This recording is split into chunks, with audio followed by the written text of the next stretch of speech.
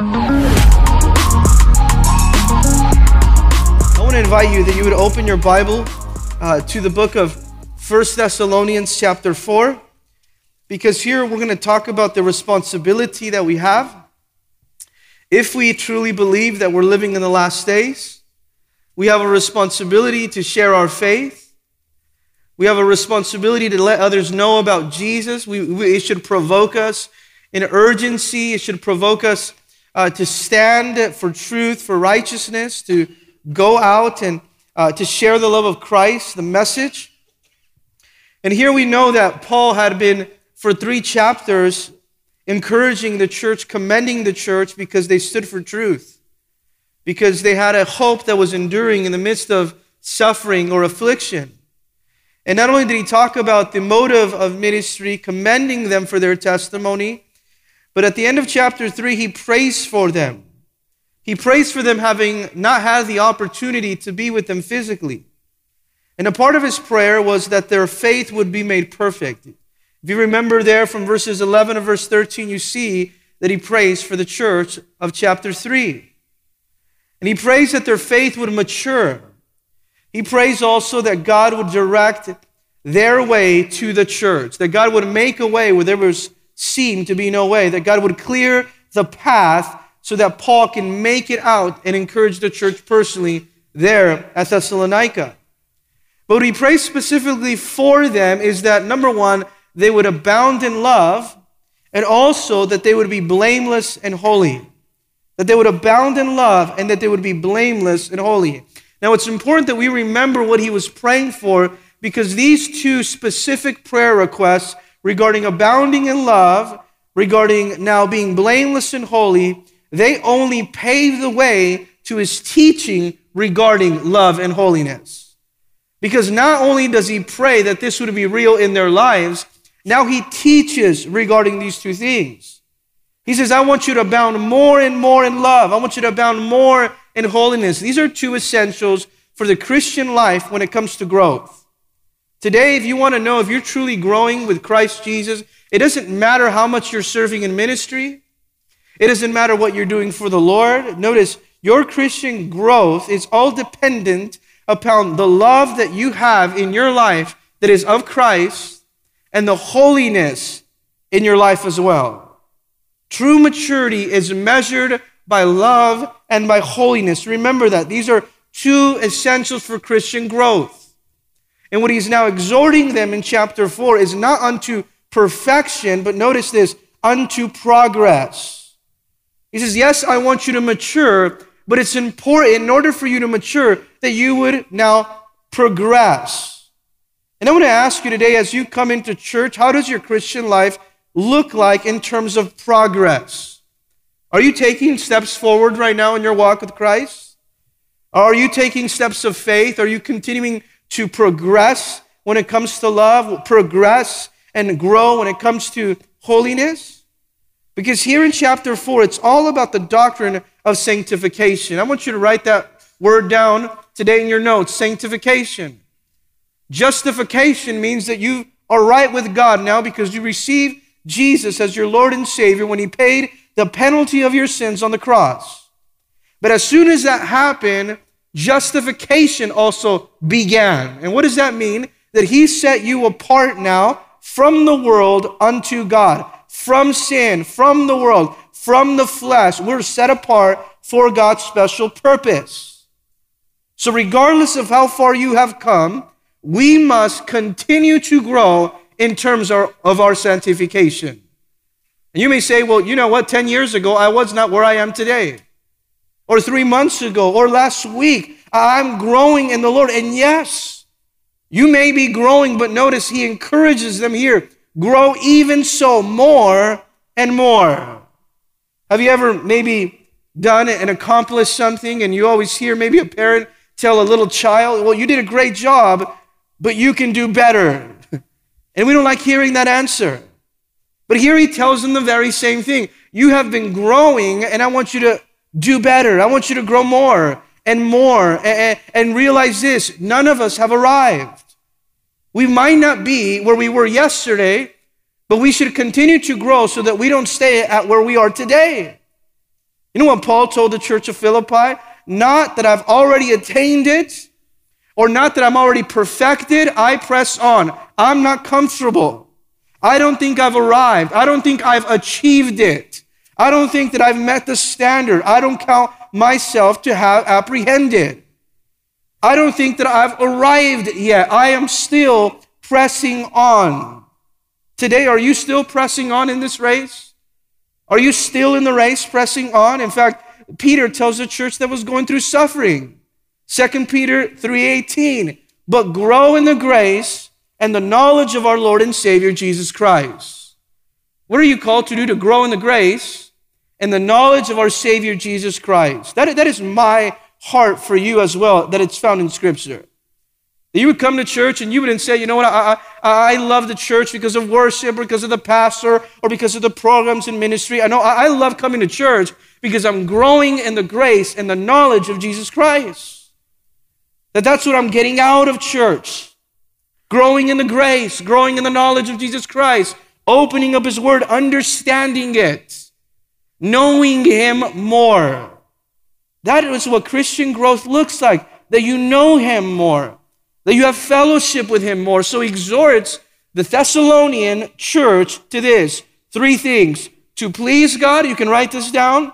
Number 2, to obey God. And number 3, to glorify God. What is it that he's exhorting them to do? To please God, to obey God, to glorify God. In fact, I'll invite you that you would stand on your feet this morning with me so that we read God's word there in 1 Thessalonians chapter 4, beginning in verse 1. What does it mean to please God, to obey God, and to glorify God? Let's read it together. Finally, then, brethren, we urge you and exhort you in the Lord Jesus that you should abound more and more, just as you receive from us how you ought to walk and to please God.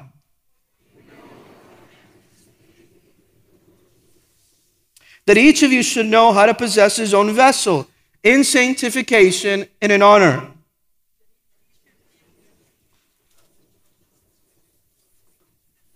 Verse 5, not in passions of lust, like the Gentiles who do not know God.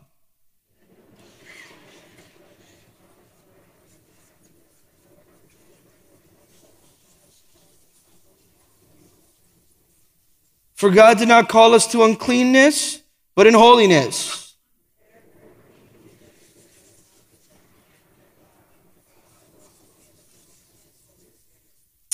Lord, we come before you this morning. Our desire is not that we would reject what you have for us, but that we would receive it. We want to receive this as if it's for us personally. Receive it, not reject it, not rebel against it. Not excuse ourselves, but that we would press on, that we would excel even more, grow, increase. That we would grow unto Christ's likeness. So speak to us regarding the areas of our lives that are holding us back. Whether it's sin or whether it's weights, whatever it would be, would you speak to us now in Jesus' name? Together we said, amen. You may be seated. The title of the message is this: Excel still more and more. Excel still more and more. You see, he's reminding them that the Lord is coming. And the fact that the Lord is coming, it's a strengthening truth. There's nothing that should motivate us more unto love. There shouldn't be nothing that would motivate us as Christians more unto holiness than to know that Jesus is coming soon. That we would say we want to live a life that pleases God until He comes or until He calls us home. Amen? Now notice there in verse 1 it says, finally then, brethren, we urge you and exhort you in the Lord Jesus. Here after 3 chapters, you see that he uses the word finally, brethren. Now anytime a pastor says finally, don't ever think he's about to finish. He usually still has a lot more to say.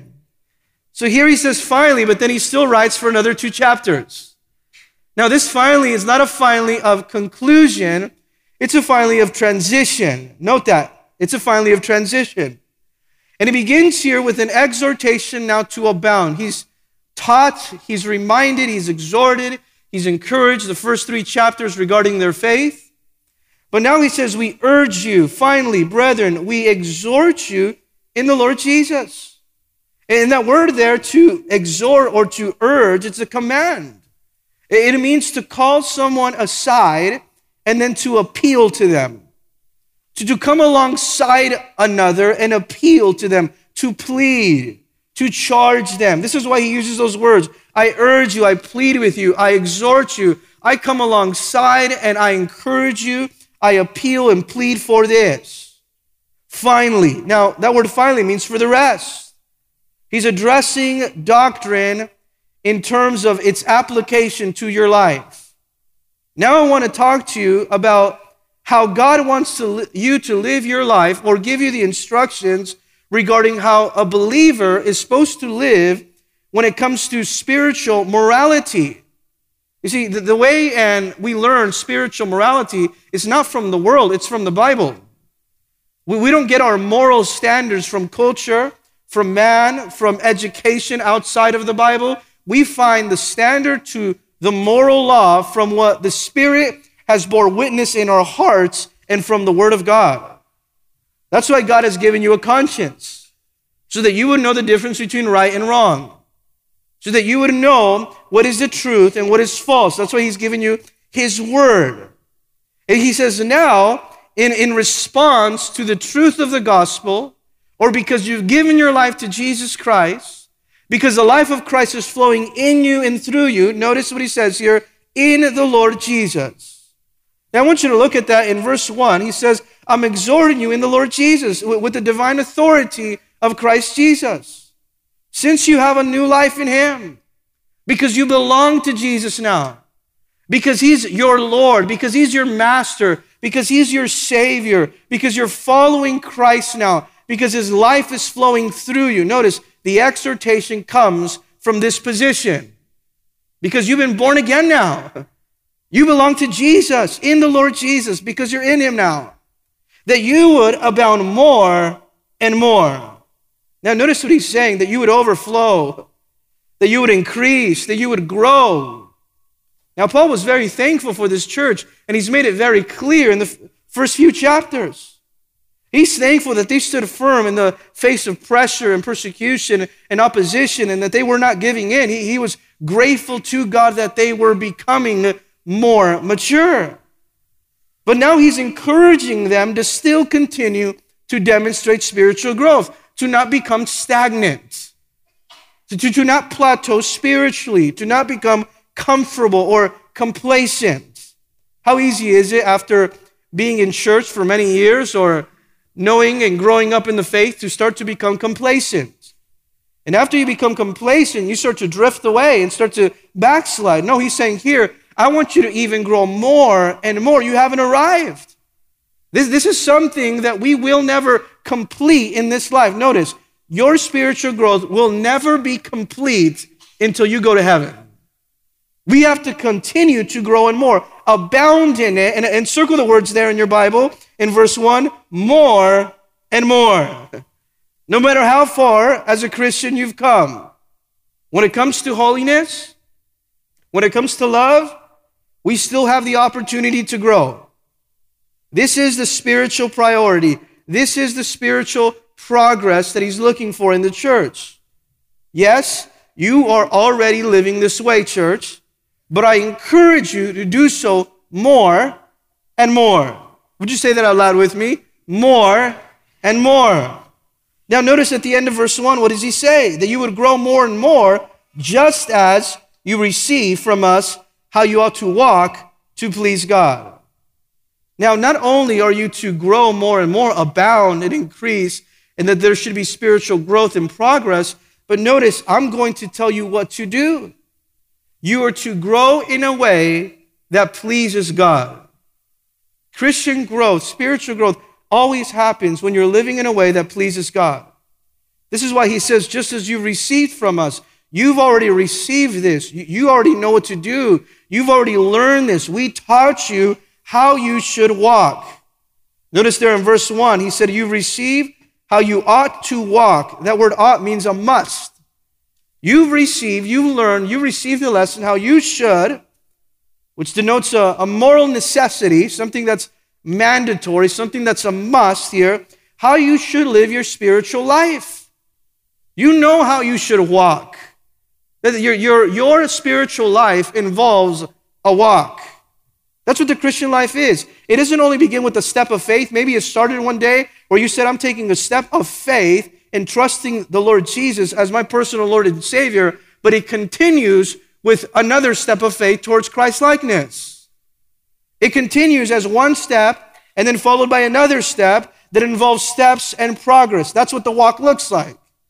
When you think about a walk, it now makes sense, a picture that is drawn when one person is taking one step after the other towards a specific direction where they know where they're going. And he says here in verse 1, just as you receive how you should walk in a way that pleases God. Now look at there in verse 1 and underline that in your Bible. To please God. That is the exhortation. That you would walk in a way that pleases God. That you would live in a way that pleases God. That your spiritual walk would please God. This is the guiding principle of Christian behavior. Anything that you do right now, whether it's in your work, whether it's in your family, whether it's with your children, any decision that you make should be filtered through this one verse where you're doing things to please God. You're not doing it to please yourself. You're not doing it to try to please other people. You're not doing it to try to achieve greatness. You know what you do? The things you do, the motivation behind everything you do is to please God. We're not trying to please ourselves. We don't desire to please other people. We're pleasing God. You know, previously in chapter 2, verse 4, you know what Paul says? We speak as approved by God and trusted by God with the gospel, speaking not pleasing men, but God who knows our hearts. Why does he minister? How does he minister? With that motivation. We're speaking, we're ministering, we're doing things to please God. Now I want you to know something there about that one verse, because it's not a matter of choice for the Christian. You as a believer in the Lord Jesus Christ, if he's your Lord, if he's your master, if he's your Savior, this here is not a recommendation. This is not a suggestion. This is not something that is good for you to do. Notice what it is. It's not a matter of choice for the Christian. This is a matter of obligation. And this pleasing God only grows out of a relationship with Christ Jesus. I want you to know that you will never be able to please God apart from an intimate relationship with His Son, Jesus Christ. How do we please God? By submitting to Christ Jesus. How do we please God? By listening to what Jesus is telling us through His Word. How do we please God? Out of a now time of devotion, spending time with Jesus Christ. That's how it happens. And He says, you know, you receive, you've learned how you ought to, you must please God. Now, notice this. This should be the number one motivation for Christian life, to please God. And I want you to know something this morning. If we please God, it does not matter who you displease. Pay attention to that. If you please God, it does not matter who you displease. And if you displease God, it doesn't matter who you do please. Our motivation should be pleasing God. That is the major motivation. He's striking the root here of discipleship. He's coming here to the now matter of confession that challenges the reality of our profession. When you say that you're a Christian, then you must be pleasing God. In fact, how can you say that you're a Christian? How can you profess to know God? How can you profess to love God if you're not seeking to please Him? How many times have you heard someone, yeah, I'm a Christian, I love God, I know Him, but do you seek to please Him?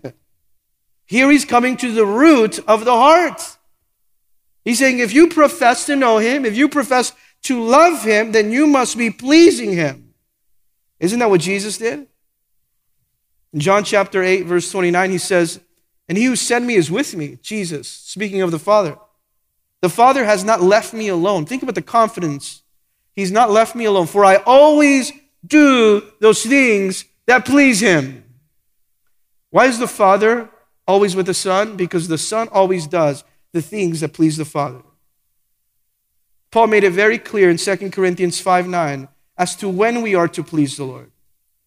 He would say this, therefore we make it our aim. This is the goal. This is the target. We don't want to miss the mark.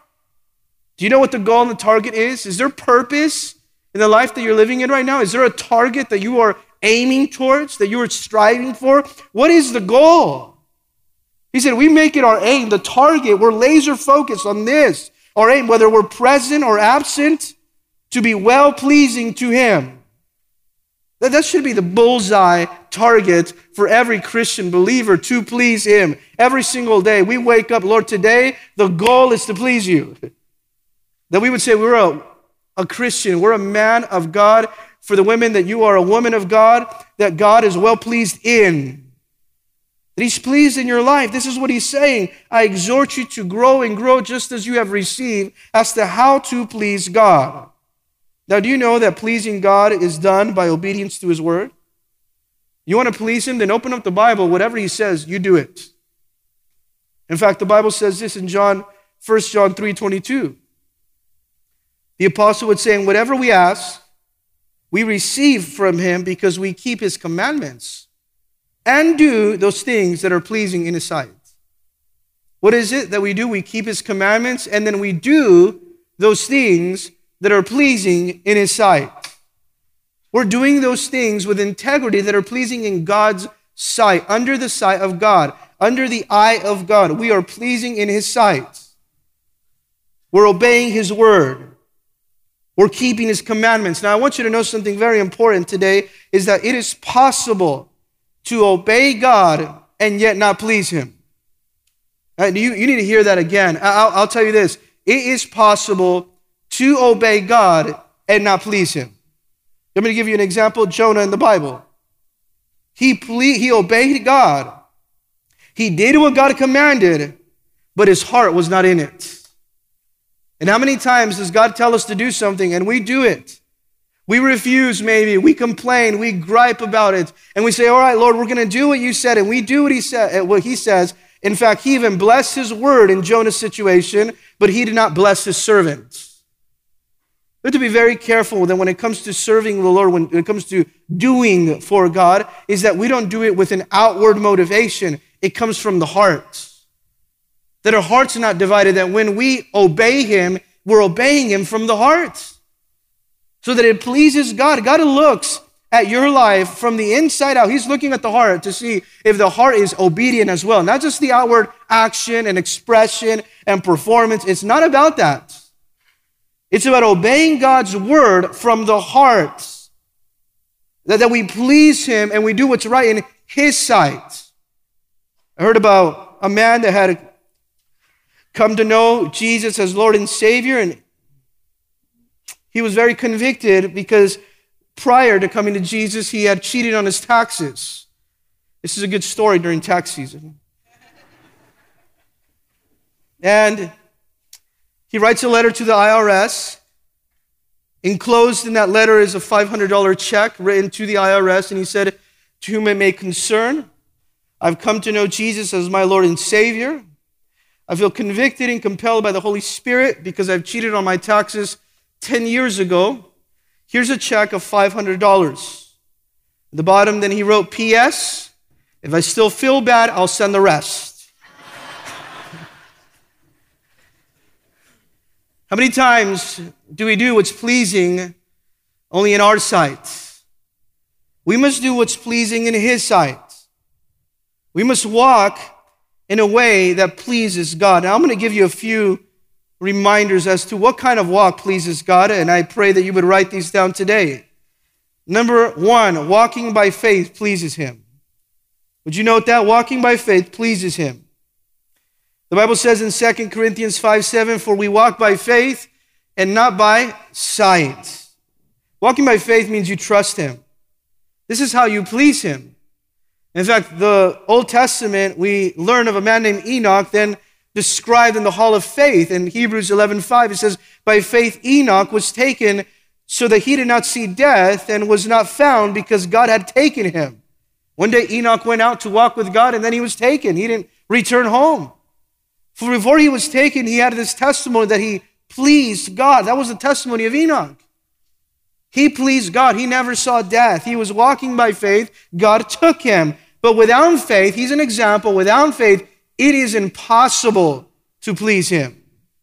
Today I want you to know that if you want to please God, it's going to take that you trust Him. You can't say you please Him if you are not trusting Him right now. Whatever He's saying in your walk, if He's telling you, I want you to take another step of faith and you're resisting, you're hesitating, or you're not obeying when it comes to your trust, notice what takes place. You cannot please God.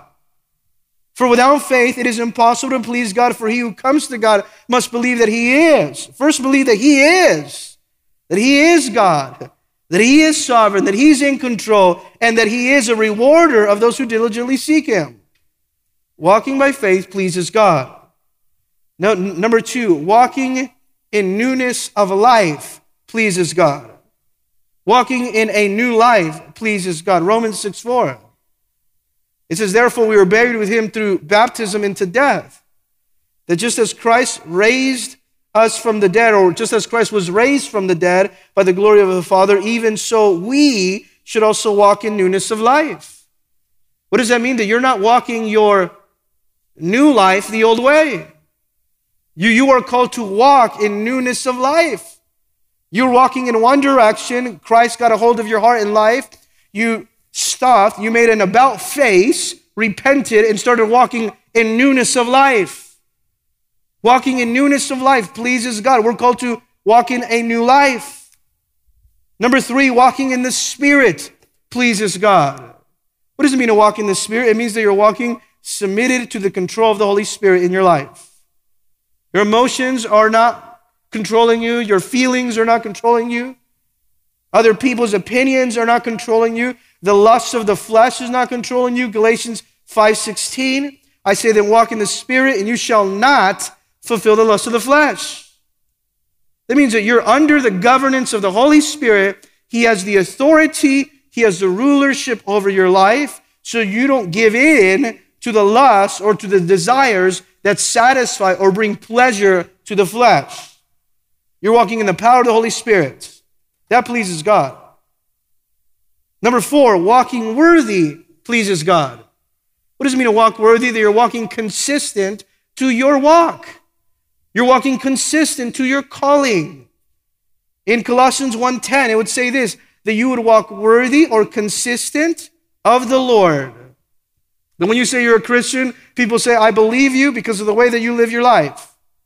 You're walking worthy. Worthy means an equal weight, where you put your life on one side of the scale and your calling on the other side of the scale, and has an equal balance because you're walking now according to your calling, or worthy of the Lord. Notice Colossians 1:10, fully pleasing Him, being fruitful in every good work, and increasing in the knowledge of God. You see here how walking by faith pleases Him, how walking in the newness of life pleases Him, by walking in the Spirit pleases Him, by walking worthy pleases Him, by walking not as the unsaved as well. Write that down, walking not as the unsaved. Ephesians 4:17, Paul told the church of Ephesus, you have to know how to walk, how to please God. It matters that you walk the right way. How many times have you heard, you know what, you can talk the talk, but can you walk that talk? Ephesians 4:17 would say, this I say therefore, and testify in the Lord, that you should no longer walk as the rest of the Gentiles walk. Don't walk just because everyone is walking that direction. You may say, well, everyone is doing this. That doesn't mean that you have to walk that way. You are not to pattern your walk according to the walk of the world. You're to pattern your walk consistent to Scripture, because they're walking in the futility of their mind. They're walking with an empty mind, the Bible says. So do not walk that way anymore. They may walk that way, but they don't know better. You know better now. How about this? Number 6, walk in love. Walk in love. What does that mean? Ephesians 5:2. That others would recognize that you are a Christian because you're walking in love. You're displaying the love of Christ. These are all the evidences that you're walking in a way that pleases Him. By faith, in the Spirit, not as the unsaved, walking worthy, walking by faith, walking in love. But what about this? Ephesians 5:8, walking in the light.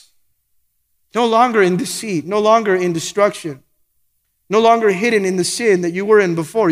Now you've come out. You live in the light now. The Bible says, Ephesians 5:8, walk as children of the light. Don't walk in darkness. Don't walk in sin. Don't walk in the shadows of where you used to now perform those evil deeds of the nature of the flesh. You are to come out of the dark into the light. If today you're walking in the dark still and you claim to know Jesus, I pray that today you make a decision to come out of the darkness and walk in the light of Jesus now. The purpose of your walk is to please Him. Remember that this morning. The purpose of your walk is to please Him. Today, people talk about pleasing themselves only. The generation that we live in today, it's all about self-pleasure, self-preservation. It has everything to do with pleasing self. Or you please your emotions, you follow your emotions, or you do what makes you feel good. That's what's destroying the culture and generation society today.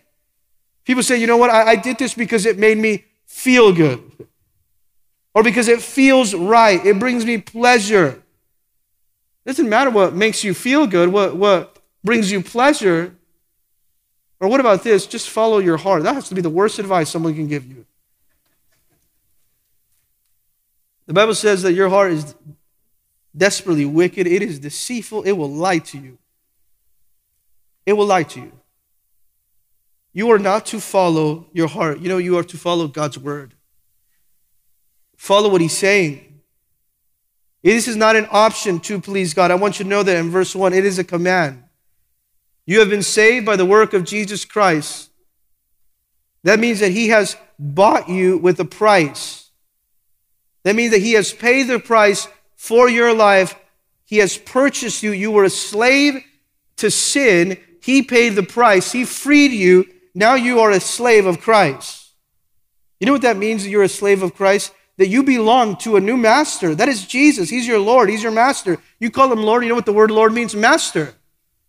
That means we're servants of the Lord. We're servants of Jesus. He's our master. You know what a slave does? If you use the context and picture, illustration of a slave, he exists to please his master.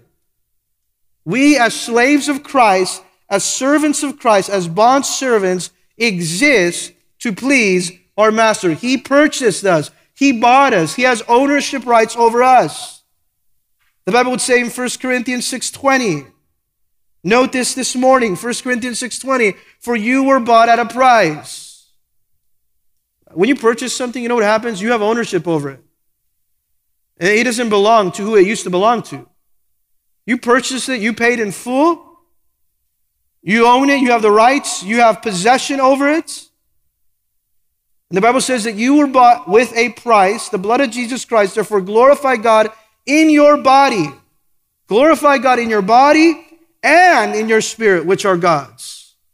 Did you know that God not only owns your heart, He also owns your spirit? And you know what comes with it? Your body. If you've given God your heart, you know what follows that immediately? Your body. If you have given God your heart, what follows that is your body. He owns that as well. So many times people say, well, God, I've given Him my heart. And you can't say you've given the Lord your heart if your body still belongs to the world. It doesn't work that way. So He says, I exhort you to please God. This is what you should do. But now He tells us in verse 2 and 3 how to do it. What are you to do? Verse 1, please God. How are you to do it? Verse 2 and 3, in obedience to obey God. For you know what commandments we gave you through the Lord Jesus.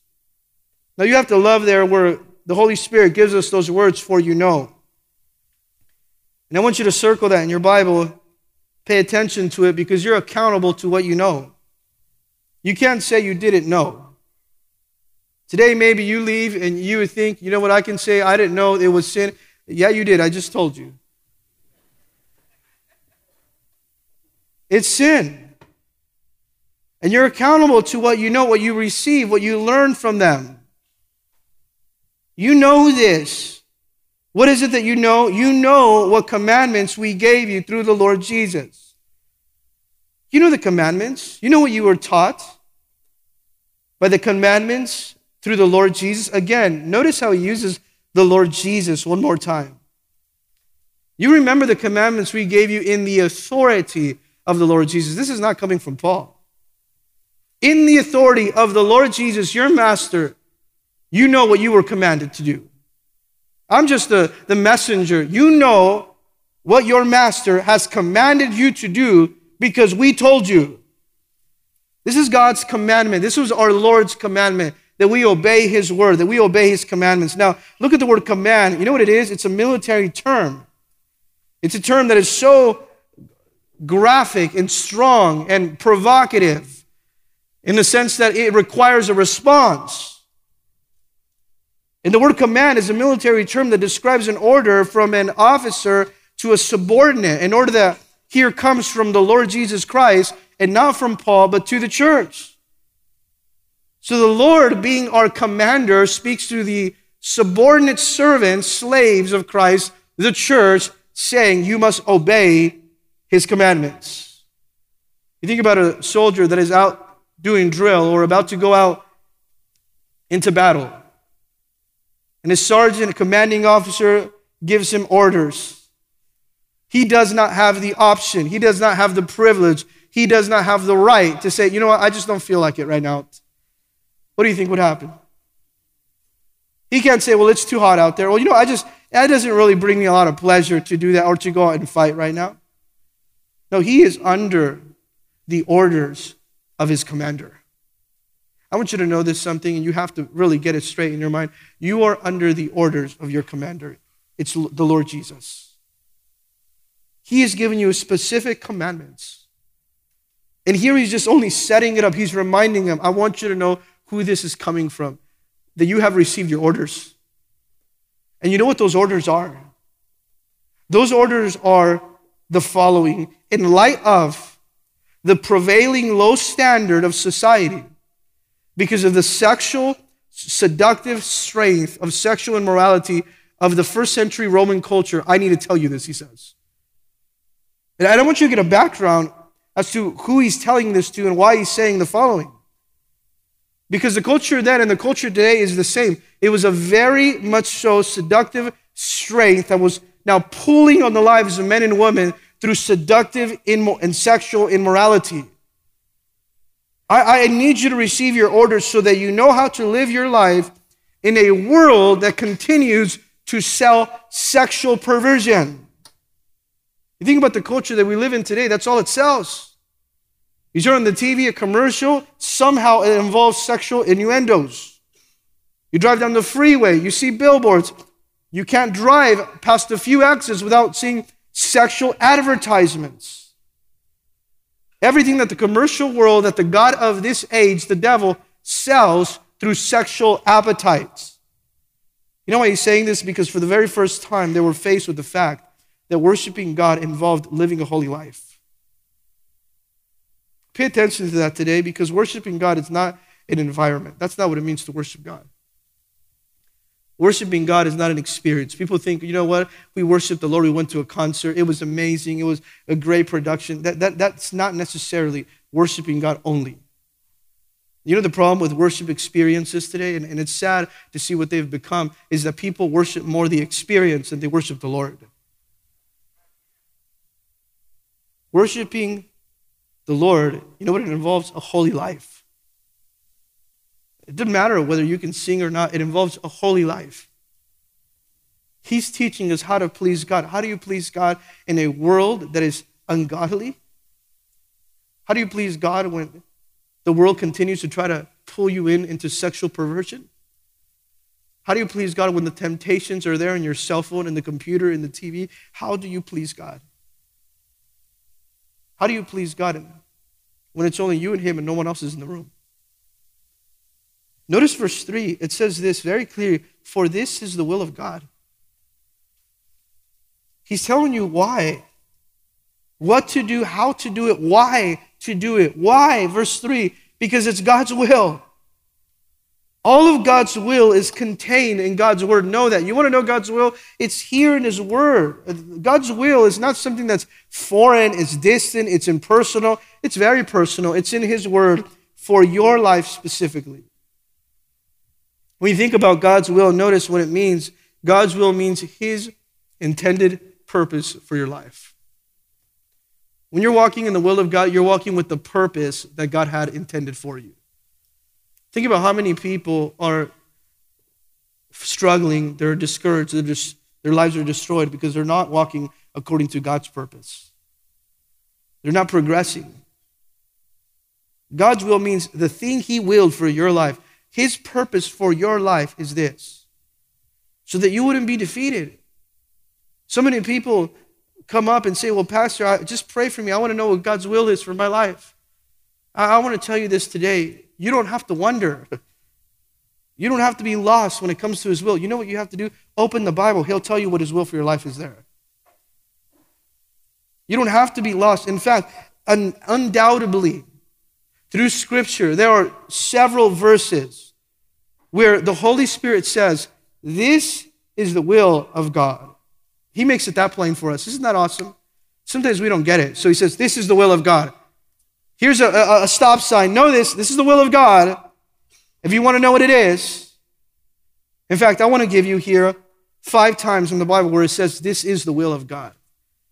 Because if you follow these basic truths and we're grounded with these basic, non-negotiable, clear areas of obeying the will of God, then discovering God's will in a particular circumstance and situation is going to be much easier.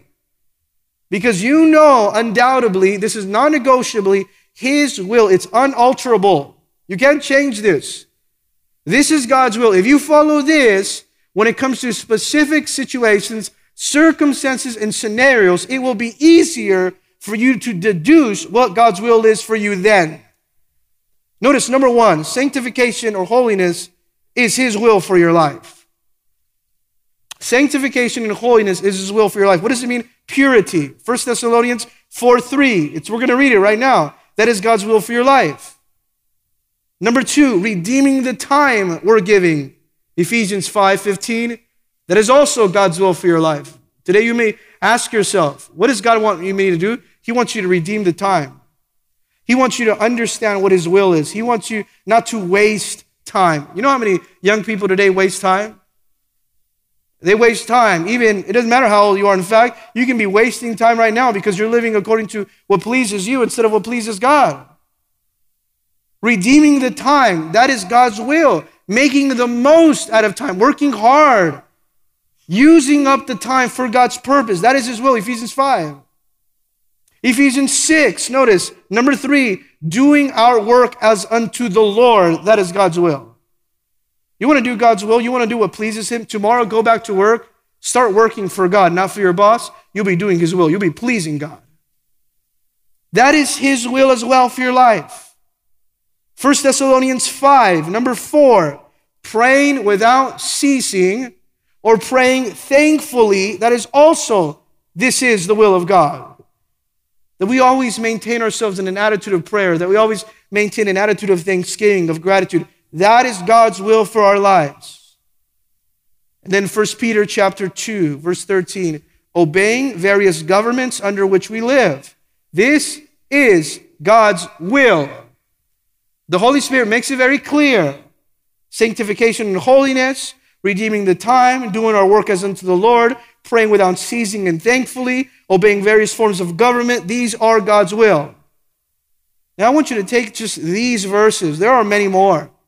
But even just these truths, if you're grounded in knowing this is God's will for my life, and these are the parameters, these are the guardrails in which I'm going to live my life, then now understanding His will in a specific situation is going to be more clear. And this is why He says it in verse 3. Why? For this is the will of God, His purpose and His perfect intention for your life. In an ungodly world that you live in, and as much as it was a problem in the church then, notice it's a problem in the church today. Now I want you to know why He's speaking to the issue of sexual sin. He was speaking to the issue of sexual sin because that's the backdrop of what they were living in. So if you came and you were a believer of Jesus Christ, that means that you came from a life of sexual sin in Thessalonica. So he says, based on your past, I need to tell you this. Leave that behind. Don't bring that with you. Today, many of us need to hear that when it comes to sexual sin. Leave that behind. That's not the life you should live anymore. You're to leave that behind because you're going to be tempted with the things that you did in your past, so leave that behind. Now, know this. This is not for the world. This is for the church. There was a church in Corinth that he was speaking to, and in 1 Corinthians 5, he said, it's actually reported to me that there's sexual sin among you and that a man is sleeping with his mother-in-law and you haven't done anything about it. Why is there sexual sin in the church? You hear about it, scandals, stories, men and women that have compromised in the church with sexual sin, and here he's calling the church to sexual purity. Now, do you know why he says this? Because the standards that we live by when it comes to sexual morality, you know where they should come from? From God's word, not the world. What's the standard? The standard is not what your friend is doing. The standard is not what the world paints for us to follow, or what's attractive, what's lucrative, what seems appealing and enticing from the world. That is not where we are to get our standards regarding sexual morality. We should get the standards of sexual morality from the Scripture. You know, the world doesn't even know the difference between a man and a woman these days. How are we going to get our standard from the world? The Bible says he created one male, one female. That is how the Lord has designed it. So we are to receive our standards from God's word. And don't be scared of who you offend. Remember, you are to please God.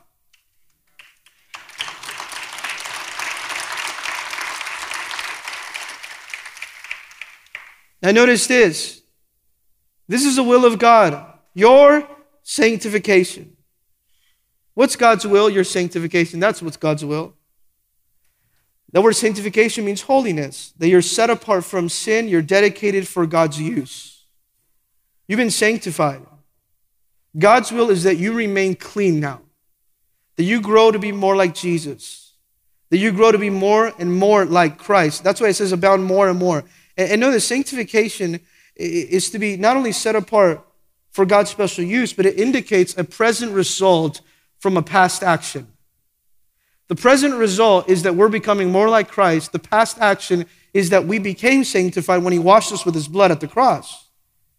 Now that past action produces a present result that continues in a work of the Holy Spirit in us.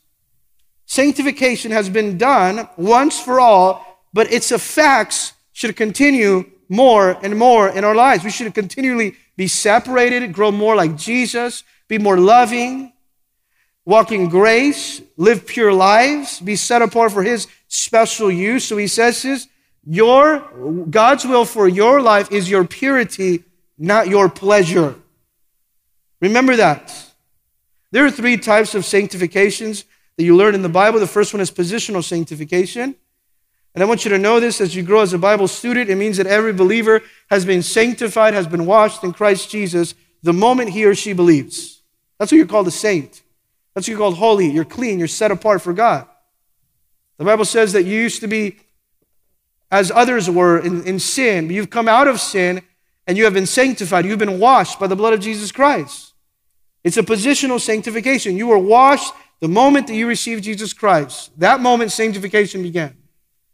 But then there's also progressive sanctification after positional sanctification. That means that it progresses when you become more like Jesus. This is what he's talking about here in Thessalonians 4. It's a process more often than a result. That means that you're growing constantly.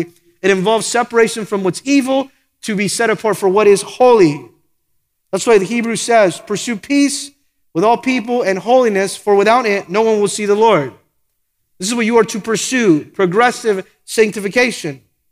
The third one is ultimate sanctification. That means that we will ultimately be sanctified perfectly when we get to heaven. Then and only then will we be delivered and set apart from the nature of this body of sin and be set apart unto perfect holiness, away from sin, apart from sin, unto God. We shall be like he is then. This is God's will for your life. Notice this. Now notice God's will for your life in verse 3, that you should abstain from sexual immorality. So because this is his will for your life, so then stay away from all sexual sin. So then stay away from all and any sexual illicit activity or behavior. The word immorality, I want you to know this. You know what it comes from? It's that Greek word porneia. Porneia. It's where we receive the word pornography. And a lot of people get uncomfortable when you say this word, but you know why? It's because studies have shown, the Barna Research recently did a study showing that at least 50 to 70% of people that go to church have admitted and confessed that they have, in some capacity, viewed pornography within the last 12 months. He's saying here, God's will for your life is that you would abstain from any kind of sinful, sexual sin or activity outside of the marriage covenant. I want to make it very clear so that you're not confused. Any sexual activity, pay attention to this, any sexual activity outside of the marriage covenant is sin. There is no sexual activity outside of the marriage covenant that is not sin. It is sin. That's why he says abstain, practice abstinence. Don't participate in it. Don't be involved. That is not God's will for your life. You know how it begins in lust? With the desire that the flesh has, and now the flesh wants to satisfy the desire. And it wants to please itself instead of pleasing God. You know what that lust leads to? Fornication. Sex outside of marriage. Sex before marriage. You'd be surprised how many people go to church, are not married, and are having sexual relations with one another. That is not God's will for your life. How do you expect God to bless that? How do you expect God to bless that marriage? And people say, you know what, we're living together, we're having sexual relations, we want to get married. You know what I'll say? Separate. Because you want to take that step of faith in purity and holiness before the Lord. Well, you know what, our friends are doing it. You know, we've been living together for a long time. It doesn't matter. Who do you want to please, yourself or you want to please the Lord? Not only that, fornication, sex before marriage, but what about adultery, unfaithfulness? When you were to be faithful to one wife or one husband, and now you have been unfaithful, and notice what has happened, sexual sin has taken place. You see it many times, there's a little compromise. It starts with an emotional conversation, attraction, then it results into a physical, now adultery. The world likes to call it affair, but you know what it is? Adultery. What about this? Homosexuality, that's also sexual sin. It's not God's intended purpose or will. Abstain from this. And notice also the very popular one that is destroying many marriages, destroying many families is pornography. Well, you would say, well, you know what? I didn't really have sex with someone else that wasn't my spouse, but you watched something. And the Bible says if you watch something, you looked at a woman with lust for her in your heart, you've already committed adultery. You see, it's not good enough to say, well, I haven't had sexual intercourse with another person who's not my spouse. It is not good enough just to say that. You know what this refers to? Any and all sexual behavior outside of marriage, that is sin. You would ask yourself, well, what about this? Is this sexual sin? If it cannot be done in faith, just think about this. If it cannot be done in faith, then it is sin. Because the Bible says in Romans 14:23, for whatever is not from faith, it is sin. So abstain from it. Have nothing to do with it. The question should not be, how far can I go and still be right with God? Can I go straight to that line and still be okay with God? I didn't really look at pornography. I didn't really touch or do. I just saw. The question should not be, how far can I go? The question should be, how can I be holy? How can I be set apart, ready to do His will? Now notice this, when it comes to sexual morality, is that God grants sexual liberty in the marriage covenant. It is a gift from God to be enjoyed, celebrated between husband and wife, only under that circumstance. Hebrews 13:4 says, marriage is honorable among all, and the bed undefiled. But fornicators and adulterers God will judge. Within the marriage covenant, it is holy. God's given freedom and liberty between husband and wife only in that environment and covenant and promise and circumstance. And the reason why it's important to talk about sexual morality in the church is because Satan is not very subtle in his strategy. I want you to know that. You know what he wants to do to destroy families when it comes to sexual sin? He will do everything to encourage, whether it's a family or it's not a family, to lead one to sin, is to encourage, notice this, sex outside of marriage. He will do everything he can to encourage sex outside of marriage in your life. But he also will do everything to discourage sex in marriage. You know what happens? It leads to temptation and also to sin. Both encouraging sex before marriage and discouraging sex in marriage are both alike these traps that the enemy will put in order to lead us to sin. Here he's saying, if you're going to please God, you must be holy in this area. Be careful what you're looking at. Be careful what you're entertaining. Be careful what you are receiving and hearing in your ears, that you don't think that's funny. There's so many sexual innuendo jokes that some people think they're funny. As a Christian, and someone tells you a joke like that, you'd say, I don't think that's funny. Because that is not pleasing in his sight. How many times have we heard you should stay pure until marriage? I want to tell you the second part. You never hear this. You should be pure even after marriage. You should keep yourself pure after marriage. Pure before God. Pure before your spouse. Knowing that God's perfect will is that you would put your body on the altar as a sacrifice. Would you turn to your Bibles as we close to Romans chapter 12? And this would sum up God's will for our lives again in Romans 12:1. Many of people have strayed away from God's perfect will because they please themselves. They please the flesh instead of pleasing God's will. It has destroyed families, destroyed marriages, because this area of sexual sin was not under control. There was compromise. There was backsliding. There was illicit behavior that led to a destroyal of people's lives, spiritual walks to begin with.